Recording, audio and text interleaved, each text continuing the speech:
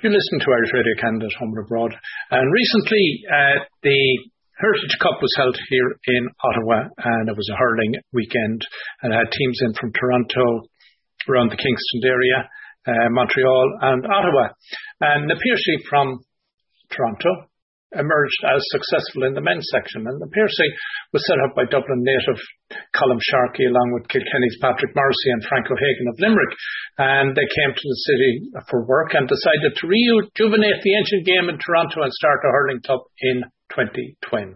And Ger Power of Dublin and Castlecomer's Kilkelly native Dan O'Brien were some of the ones that were getting involved back then as well. I have Brian Curran with me, and Brian is going to. Brian, are you the captain? Welcome, first of all. Are you the captain of the current? Yeah, I am this year. Yeah. Well, congratulations to you on a wonderful victory at Twin Elm.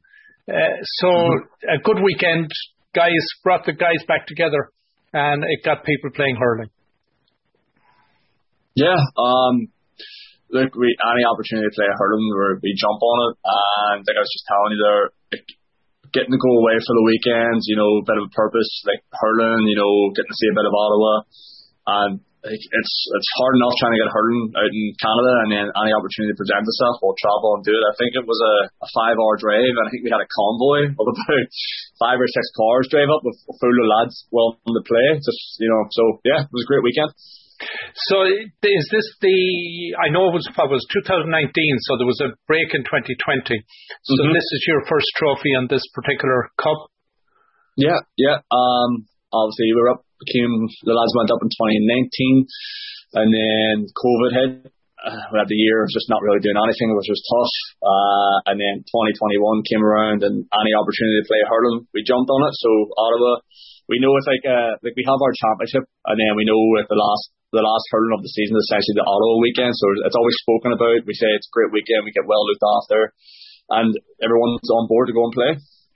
What was interesting, Brian, and what was wonderful to watch is the calibre of hurling is actually relative. I want to be careful what I use the word, but it's good. It's high. They're not messers out there. No, I don't know if you caught much of the Toronto Championship, but honestly, there's a very, very high standard of hurling in Toronto from all the teams that play. And speaking of my own club, we have lads from 6 Mile Bridge, McClure, senior, calibre team. They're always in the talk of Clare Championships, All Ireland. And then with other lads, we've a lot of players from Cork, a lot. Make up probably most of our team. But you have Cork, Clare, and then we got a whole influx this year of boys from Derry as well. And there's a few inter-county lads from there. And the standard, you would turn up the training session and you'd think hurling in Toronto would be junior level or whatever. I'm telling you, we're intermediate, would push to be a low senior club and back home. So the standard is very surprising, and everyone turns up at training, they put it in and they take it serious just like they would back home. So the commitment and skill is there. Yeah, absolutely. You must get an interesting reaction from Canadians, particularly when someone sees you guys running with this on the pass of the hurling. Yeah. So we train in Riverdale Park East, and it's one of the most popular parks in Toronto. It has the Toronto skyline in the background. There's a big hill, so we train at the bottom. There's a running track, and there's enough for 6 or 7 pitches. But there's a big hill where people would just sit and watch the sunset come down, and we're always training. And you have an audience of 60 or 70 people watching you, and they all walk past and say, "Well, what sport's this?" And you're in the middle of doing a drill. 2 men, 1 man in the middle, 1 on either side. You get Canadians just walking through. It's we're in the middle of training here, and then you always get asked the question, I've been in Toronto now 8 years, and every training session it always gets asked by someone, what sports that you're playing, is it, and you say hurling, and you break it down to them. My general response now is just to YouTube it, because trying to describe it for what it is is kind of difficult, but when they watch it on YouTube they understand. Yeah, we get asked it a lot, definitely. And in Ottawa it's great seeing, I think there was a lot of Canadians playing. Even in our team we had 1 Canadian this year playing for us, 2. And 1 lad rattled Snooky, he rattled the back of the net twice. He's Canadian born and bred, so it's great to see. And we had another Canadian lad play as well. And they would get on in clubs back home, And of course the big question always is, you've no padding, you've no protective gear. The helmet, and the helmet only came in less than 10 years ago, I'd say. Yeah, and I don't know, when you talk to Canadians, they love their hockey, and then they see hurling, they're like, these are crazy wearing what he's wearing. And it's like, well, it's just the helmets only came legal recently. Yeah. So, other than the Heritage Cup, what other competitions did you have earlier in the year, and how did you do? Let's see.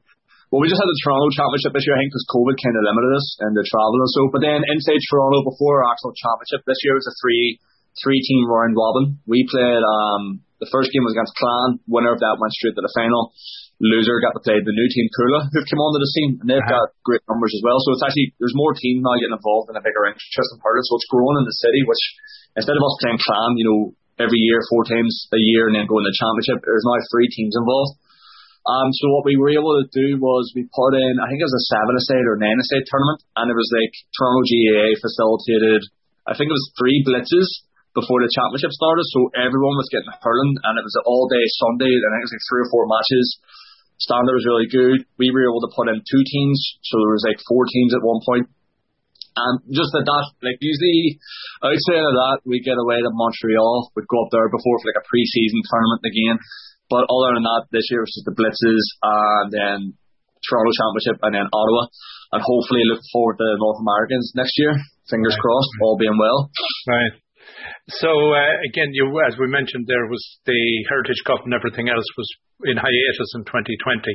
Mm-hmm. So, training is back serious. So, you will want to win the Heritage Cup again next year. Yeah, like it's always in the calendar. It's always like it's sort of like this in our AGM or like our committee meetings. It's always say, right, this is the layout of the year. Hurling in Toronto, Montreal, and then Heritage Cup will go up there. Because like honestly, it's great for us going up and seeing hurling develop between Earl and whatever other teams come in, and then getting chatting. Like we're all familiar faces now with each other, and we're all very friendly with each other.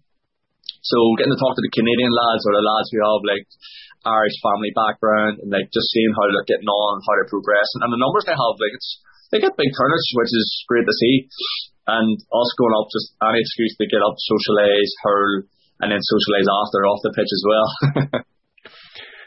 So Brian, I want to say congratulations again. If anybody wants to find out more about the Piarsaigh, where should they go?